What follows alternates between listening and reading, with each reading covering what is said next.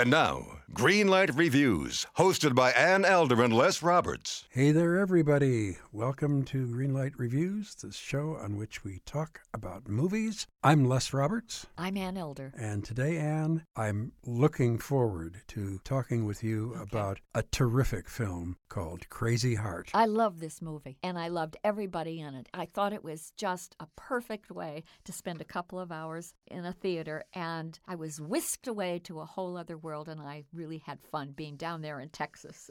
Me too. Great. Written and directed by Scott Cooper, this stars Jeff Bridges as a country singer, at one time a big star. His alcohol has brought him down. Now he's playing in bowling alleys. Yes, and little dusty bars along the way, too. Yeah, he's really on a very strange circuit down there in Texas. His name, by the way, is Bad Blake, and he likes to think of himself as bad. And the way he drinks, and as sick as he is physically, he is pretty bad. But there is such a glowing performance here from Jeff Bridges, and after 30 seconds of watching him, you forget you're looking at an actor, and I've seen Jeff Bridges in almost everything he's done. Oh, yes, he's wonderful. But you just forget it's Jeff Bridges, and you believe this guy. Well, I kept looking for Jeff Bridges in the film. I know it says he's starring in the movie. Right. So I kept saying, well, who is this whiskied-out has-been crooner by the name of Bad Blake? And then I realized, that's Jeff Bridges. That's right. I'm being a little bit facetious, but the truth is that casting crucial. Jeff Bridges gives the performance of a lifetime here. He is absolutely impeccable. He doesn't make one mistake, and he sings the heck out of all those great T-Bone Burnett songs. I just think this is a wonderful, wonderful role, and he has a ball doing it. He does have a ball doing it, even in his worst moments as a character. You can see that Jeff Bridges is just loving to be up there. He loves the camera being on him. He loves playing this role. See, Bad Blake likes the spotlight. You betcha. You betcha. And as I say, Jeff Bridges is in there somewhere. When he finally winds up in Houston, where he lives, and of course he's been working in all these terrible places, and he finally says to his audience, "It's good to be home." Right. This is a lovely movie, and everybody else in it is wonderful. Maggie Gyllenhaal. Oh, let's talk about Maggie Gyllenhaal. Absolutely. Here. She is a reporter, kind of a wannabe reporter. She has a little boy, a 4-year-old boy. She comes to interview Bad Blake, and oddly enough, because there's several years between them, they fall in love with each other. The little boy loves him, and he loves the child too. It is one of the nicest, most solid relationships I have ever seen. I like the way that they portrayed their romance on the screen in this movie very, very much. Absolutely. And Maggie Gyllenhaal, I'm sure you've all seen her in something before this. She's done a lot of films. She is so beautiful in this film, but not, raving Elizabeth Taylor beautiful. She's just so lovely. She's and radiant, so isn't believable. She? Mm-hmm. And again, such a good person. You just love seeing these two people together. And then you realize that the only really ongoing permanent relationship that Bad Blake has is with the bottle. And that is her competition. It's not another woman. It's really not the road. It's not any of that. It is whiskey. And that's a big part of this movie. And the fact that his best pal is played by Robert Duvall, who is sober. And he's a voice of reason throughout this film. And you can tell that he wants his friend to get sober. He is a bartender, by the way, the Robert Duvall character. His name is Wayne, but he doesn't drink himself. And he sees Bad Blake getting sicker and sicker and worse, and tries desperately to help him. There is another actor that is in this film that doesn't get any billing, by the way. You immediately recognize him, and you see him for quite a bit in this film. He's a hugely successful country western singer named Tommy Sweet, played by Colin Farrell. Who would have thought this Irish actor could belt out with such authority these wonderful country tunes? He's just splendid in the movie. He's wonderful in the movie. He's wonderful when he's on stage. He is also a very, very nice person. You believe that he's a very, very nice person. He always credits Bad Blake as his mentor. And that's a rightful thing to do. Absolutely, and it is very, very moving. I just loved every second of this film, man. And in the movie, we see that Tommy Sweet wants to team up with Bad Blake again, but Bad doesn't want to do that because he has some feelings of being deserted a little bit or abandoned by Tommy Sweet at one point, and he's not so sure that he wants to step back into that relationship so fast. But, there are so many high points in this picture. I'm just surprised by another aspect of the movie, and that is that Scott Cooper, who directed this film, had never directed anything before until this picture, not even a high school play. This is an amazing, amazing first-time out venture.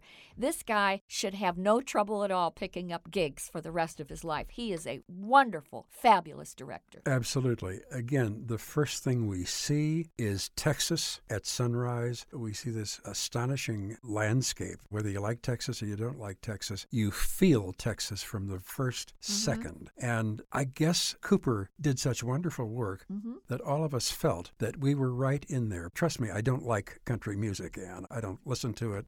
I don't pay much attention to it at all. But I was right into this film. Every time Jeff Bridges got up there to sing, I couldn't wait for him to sing again. Songs are terrific. Wonderful come on, songs. T-Bone Burnett's one of the greats. In fact, Jeff Bridges said that he wouldn't have done the movie unless Burnett had signed on. That was a contingency factor and a major one. And it's a good thing that he came aboard because now we have this wonderful piece of work from Jeff Bridges and this incredible cast. There's so much to praise about Crazy Heart. I don't really know where to stop because everything about the movie is good, including the children. The little boy who plays Buddy in this movie, that little 4-year-old, is adorable. There are so many moments, I think, when a movie like this, Crazy Heart, could go off track and become a cliched kind of redemption story. We've seen it before in movies like The Wrestler, etc., etc. But here, I think Scott Cooper avoids that, and mainly because you have a whole bunch of interesting, intriguing actors who give great performances. Because of that, Anne, because of all the performances, and most especially, Jeff Bridges. I've always liked him, but this is so superlative on his part. I agree. An astonishing directing job by a guy who's never stood behind a camera before, Scott Cooper. A wonderful script that he wrote. Oh, I have to mention one little inside joke in this film. Early on in the movie, Bad goes into a liquor store to buy a bottle. He's on the road. And the guy who sells him the liquor in that store is Bill Wilson. And Bill Wilson is the founder of AA. That's right. A little inside joke for people who are knowledgeable about the 12-step program. As a matter of fact, I laughed aloud when he introduced himself as Bill Wilson. Right.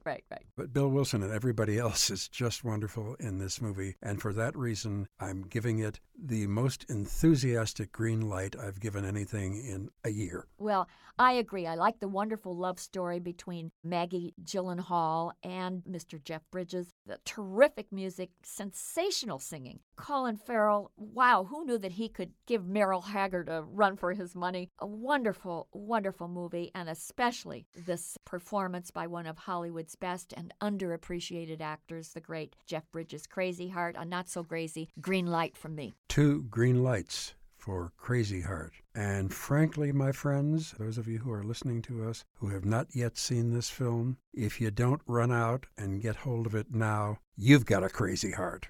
2 green lights for Crazy Heart. Well, we've got other films to see, other films to come back and tell you about another time. We hope you will stay with us because we're out there all the time, sitting in the dark, enjoying ourselves and thinking of all the things that we're going to say to you. So until next time, I'm Les Roberts. I'm Ann Elder. And Greenlight Reviews hopes that you'll come back and listen to all the things we have to say about the movies.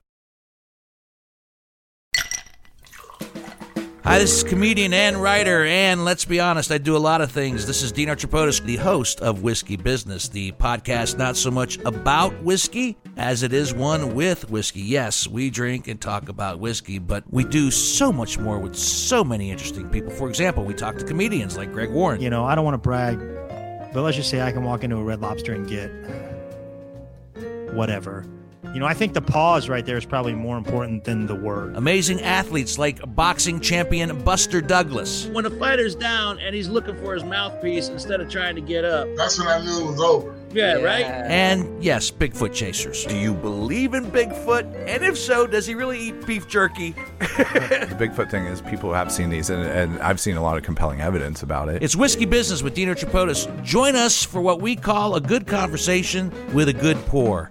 You really can't ask for much more than that, can you, people?